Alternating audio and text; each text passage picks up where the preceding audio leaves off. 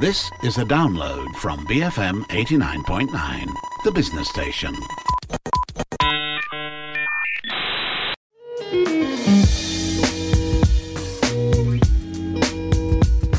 Hi, welcome to Breaking Bread. This is the show where we explore food through culture, conversations, and a whole lot of curiosity. I'm your host, Lo Yi Jun, a food writer and recipe developer from the Jun and Tonic blog. Every week on this show, we dive deep into an aspect of food in Malaysia, from speaking to chefs and restaurateurs about their restaurants, to exploring the origins of certain dishes, to geeking out over tasty discussions with food friends or experts. Our guest on the show today is Fei Cheng, who started Miat and Potatoes, an online kitchen where you can get amazing Burmese food. Fei started Miat and Potatoes as an initiative to help out her Burmese friends and cooks to earn some side income during a time when many have lost their jobs. And through their small business, they're really sharing this underrepresented cuisine across the Klang Valley, winning hearts with iconic Burmese dishes like mohinga and lapetok, which you'll definitely be hearing more about. So without further ado, here's Fei.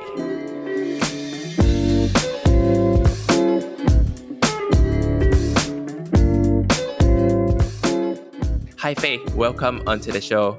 Hi Jun. Yeah, thanks for taking the time to come on to today's show. Just to start with, I would like for you to just give us a brief introduction to what Miat and Potatoes is about. Miat and Potatoes was actually started out because as a means to help some of my Burmese friends and some ex-staff to make some extra income during the pandemic. Well, what happened was they really want to do something, but they were not sure what they want to do. So when they shared a bit of what they have in mind, so I told them that I can actually come in because number one, they probably have shortcomings in terms of communication. So I told them I will come and help them with that area, with social media, and sharing with what little followers I have on my Instagram. And you've done a brilliant job, I must say. And the food itself is amazing, but we'll save a bit of the dishes and the flavor for a bit later in the show. But yeah, when did it start actually? It actually started sometime in June. The idea was conceived in June, but it took a while for me to really get into going about it because it is also something very new to me. I'm actually not very, very savvy in terms of social media. So embarking on something that is totally out of my comfort zone was also quite daunting. So it did take a while, but we did officially finally get it started in July with some help from some people who helped me to set up my Instagram account, to do the logo. Partly I have to thank my goddaughter who actually was helping me with it. Those logos and whatever that you see on Instagram was actually designed by her. Right. And how big is the team currently? It's only 5 of them. Got it. Only 5 of them, but the best thing is everybody chips in. They are very united. They are just very happy that they get to do something. Can imagine if they were to just sit at home, you can't go out during that time. It's like strictly MCO. It was something that they could actually put their heart and soul into, and they are happy to share. And you can see the happiness and the joy they project when they were just peeling onions. The camaraderie is really, really very good. And it probably helps that they are making the food of their own heritage in their own country as well. Yeah, they were actually very surprised. I mean, I've tasted the food that they cooked throughout the years, and I really enjoyed it. It was something that I really like, and I've actually had several dinners with serving Burmese food to friends, but of course never commercially, so to speak. So this sort of gave me an opportunity to just start something and help them share Burmese food to Malaysia or the Klang Valley, I would say. Yeah. And so I saw that you started with the iconic Burmese dish, or sometimes people refer to it as like their version of laksa, but really it's a dish on its own. That was the mohinga, right? Yes. that was probably my first exposure to Burmese food. What happened was we got this guy coming around our shop selling. I mean, he's just a petty trader, so he came by with packets of mohinga, and I was my staff were actually buying from him. So I was curious. I bought one to try. It was nice, but of course, being famously Burmese, it was full of MSG, which is something that they can't seem to live without. And of course, it was a very, I think it was basically cooked for the Burmese workers, so they weren't using very good products. So what I did was I tried it and I spoke to one of them to see whether they can recreate something with better ingredients, and they say they did. So what happened was I started substituting the fish. I mean, traditionally they use catfish, and then catfish is actually quite fishy to a lot of the Chinese, especially who always demand for fresh fish, and also ikan curry is something that I don't think a lot of us know how to appreciate. I love it personally. I'm fine with fishiness. I don't mind, but I do understand, especially from my experience as a restaurateur, there are certain things that the general public can't take, and ikan curry is one of them. So I decided to swap with a better quality fish. And then from there, I liked it, and I actually have, like I said earlier, had several dinners which I invited friends, and they all seemed to love it. Right. For those who haven't tried it before, can you describe the dish to us, and maybe you can tell us a bit about how it's made as well? Well, it's actually it's a very subtle dish, which I think also sadly a lot of Malaysians are not used to subtle dishes. Because we like our strong flavors, right? Exactly. But there's no point having something very strong flavored when it comes to fish, because once it's too strong flavor, you're covering the essence of the fish. So the gist is to, I think we should actually allow some form of chance when you first eat this, when you first drink the soup. Don't automatically just think it's bland. Just give it some time to develop the flavor. And then from there, you will actually really be able to appreciate it. Malaysians, the problem is, the first thing, even before the food is on the table, they will be asking for chili sauce, soya sauce. They haven't even tasted the dish yet. I think it's part of parcel of I think Malaysian, how they eat, which I thought it was a bit strange. I mean, I would think that you should try the dish first. If it's not flavorful enough, then you add it on, right? But it seems to be the reverse for a lot of people. Before they even start, I've seen people putting sambal, soya sauce into the dish, before they even start eating it. So imagine if a chef were to look at you eat, I think he will be heartbroken. Oh no. Yeah, luckily these are all like ordered back home, so no one will see you add things. Yeah. But so this is a very subtle flavor, right? But what goes in it besides the fish? Okay, it's a lot of onions, shallots, turmeric, lemongrass, and of course dal. They actually do incorporate a lot of Indian beans, lentils into their food. Things like chickpea, dal, and so dal is one of the ingredients. So basically, no santan, okay, and fish, of course. That's the base stock. And it's simmered for at least 4 hours with the fish and the onions. Yeah, and I ordered and tried it, and it was really, really good. I had mohinga before, maybe just once or twice before, and I think maybe out of the 3 times, this is the best one that I've had, which is really not saying much, but it was really, really good. I totally enjoyed it. I didn't think that the broth itself was bland or subtle in any way. In fact, I thought on first sip, it was very robust and very hearty and comforting. Yeah, it was a very good dish to have on a cold, rainy afternoon or something like that. That's why the saying came around, mohingas are made, mornings are for mohinga. There was this famous book by Brian Cole, which I always remember, mornings are for mohingas or something, because it's essentially a breakfast thing. Right.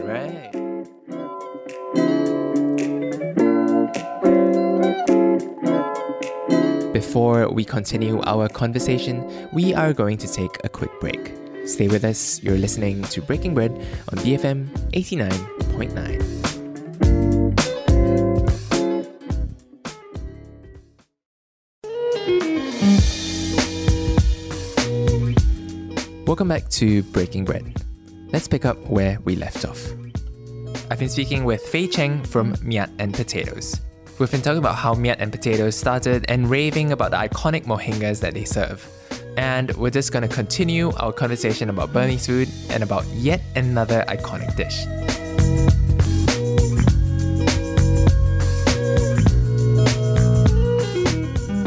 So, besides the mohinga, you also have the Burmese salad, right? Which is called, and I might be butchering the name here, lapeto. Is that it? Yeah, I think they actually emphasize that it's supposed to be lapetok, not tok, lapetok something. I mean, I'm not Burmese, so it sounded more like tok rather than tok. Yeah, and that's also a very iconic dish there, right? Yes. Can you tell us what it's about? I think those mohinga and lepetok is probably the most famous export from Burma. It's actually fermented tea leaves. Of course, the tea leaves is fermented over 6 months, and for 6 to 9 months, it depends on the grade and the type. So we don't ferment the tea leaves because number one, we don't have the expertise. So we actually do import them from Burma. Okay, but what we do is we actually do flavor them. We flavor them with the usual flavoring with oil, and that's why it gets a bit oily. But generally, the Burmese seems to like their food oilier than us. So initially, when we first started serving that, we actually did have a lot of feedback saying that it was too oily. So what we did was we actually cut down. So what you are eating is actually a bit more Malaysianized, not how the Burmese would have eaten it. And then of course it has got what I noticed is they are actually very, very healthy in terms of what they eat. They have a lot of salads in their food. So you have of course, cabbage being the most popular vegetable. So the lepetok actually have cabbage, your tomatoes, and I think the beauty about their dishes is there are a lot of texture. It's not just one flat thing, you've got your crispiness, you've got your oil, everything, sweet, bitter, everything in one dish. That's what makes it so perfect. And the first time I ate lepetok was like, it's strangely nice. I can't say it's wonderful, it's nice. It's something very strange about it. You can't put it quite together and you can't really stop eating it. And as it grows into you actually begin to like it more and more. Right. Yeah, I guess because like the flavor of fermented tea leaves is something that Malaysians are not exactly familiar with, but we know it's a veggie and like we drink tea, so maybe there's that connection there that makes it like strangely almost addictive for us. Yeah, but I'm actually glad those people who have actually discovered Miat and Potatoes are people who really, really appreciate food and they really enjoy. I've got some of your colleagues who has been buying from us. Yeah, I've heard. Yeah, and they absolutely love it. They actually text me personally. WhatsApp Miat and Potato and tell us how they enjoyed it. So it's so nice when we get feedback like that. Yeah. Right. Yeah, but besides that, how has the business been overall? Like, did you expect the response that you've been getting, or has it like exceeded your expectations? Well, initially, I was quite shocked by the response I got. We were doing really well. I suppose because it was something new and everybody wanted to try. Well, it's sort of tapered off now. So now that's where the hard work comes in. We have to do a lot more sharing, a lot more, talking to people on how I can scale this a little bit better for the boys. But initially, it was really good. We couldn't keep up with the demand for the first in July. July was really, really good. Well, of course, in August, it sort of like slowed down, and that's when I have to put on my thinking caps and to think of ways to help scale. And of course, talking to various people and also getting some influencers like Dinesh from Trey has been very, very helpful. Every time I send him something, and he's got very big followers. So I've got a fair bit of followers from his side. Yeah, so I'm also trying to identify whom I can work with. So these are all work in progress. Yeah, and I think this project is a great one. How helping out these people and your friends and during this really tough time. But Thinking about the future, like what are your plans for Miat and Potatoes? Like, do you intend to have this go on for the next few months? Maybe even start like a restaurant dine-in place? Is that in the plans at all? Initially, the plan was just temporary until they all find gainful employment, but they all seems to be enjoying it and not really actively going out to look for a job. So we may have this for a couple of more months, but I wouldn't say no. I never say never. So you never know. I mean, if he really catches on, if I can find a working formula, why not?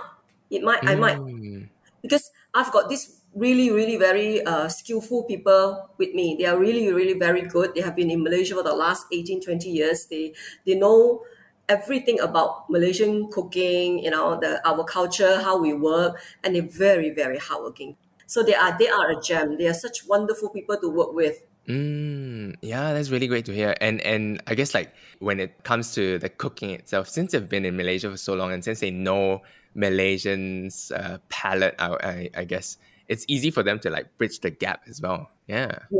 Yes. And also, I think a lot of fear that when we first told the public that we're actually running it from a home kitchen and then it's immigrants. So the first thing is like, oh, the living condition is bad. Are they clean? So I can vouch for it because I'm there literally every day when they cook. They're so in tune with Malaysians. They know exactly and how to go about it. They're clean. So I think don't have to worry about in terms of how clean they are. They are. Everything is properly done above board. They wear gloves. They do whatever they're supposed to do, and they're all fully vaccinated. So in that way, I think you can be rest assured that that everything is done with as much care as we can. And I can definitely vouch on the flavor side of things as well, because the dishes I had were something that people can really hardly find in Malaysia and Klang Valley, and I was really surprised and I really enjoyed my meal. And so, yeah, we've come to the end of the interview. But for people who would love to find out more about Miat and Potatoes, where can they find you and where can they order Burmese food? Okay, the only social media platform that I'm handling down for them is actually Instagram. So just our Instagram handle is Miat and Potatoes. You will get our WhatsApp number there. So you just order from the link. We would want to do it on a daily basis, but unfortunately, because we are also trying to cut down on wastages, that's why we only do pre-orders for mohingas. But the other stuff, we can actually do it on a daily basis. But then it's actually quite difficult when you tell people, when they come, they order, and you tell them that we don't have mohinga, we have the rest. So it's actually quite difficult to comprehend. So that's why we will decide to have a fixed day for fixed day. So we normally have it on like 4 times a week, 3 or 4 times a week, depends on. But when there is bulk order, we do have actually very supportive customers who, let's say when they have a party, they will order like 20 packs. Like I have a recent customer who actually wanted to reward their Burmese staff. They actually order like 45 packs. Oh, wow. To give it to their Myanmar staff. So yeah, well, of course we have a bulk. We don't mind opening up a day just specifically to do it.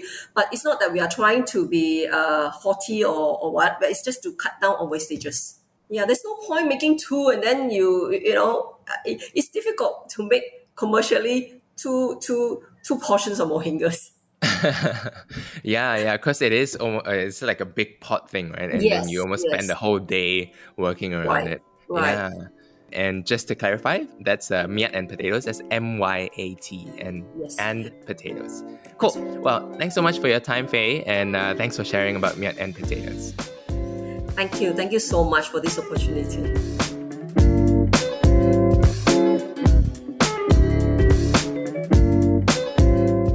That is all for this week's show. To listen to more episodes, you can find us on iTunes, Spotify, or on the BFM app.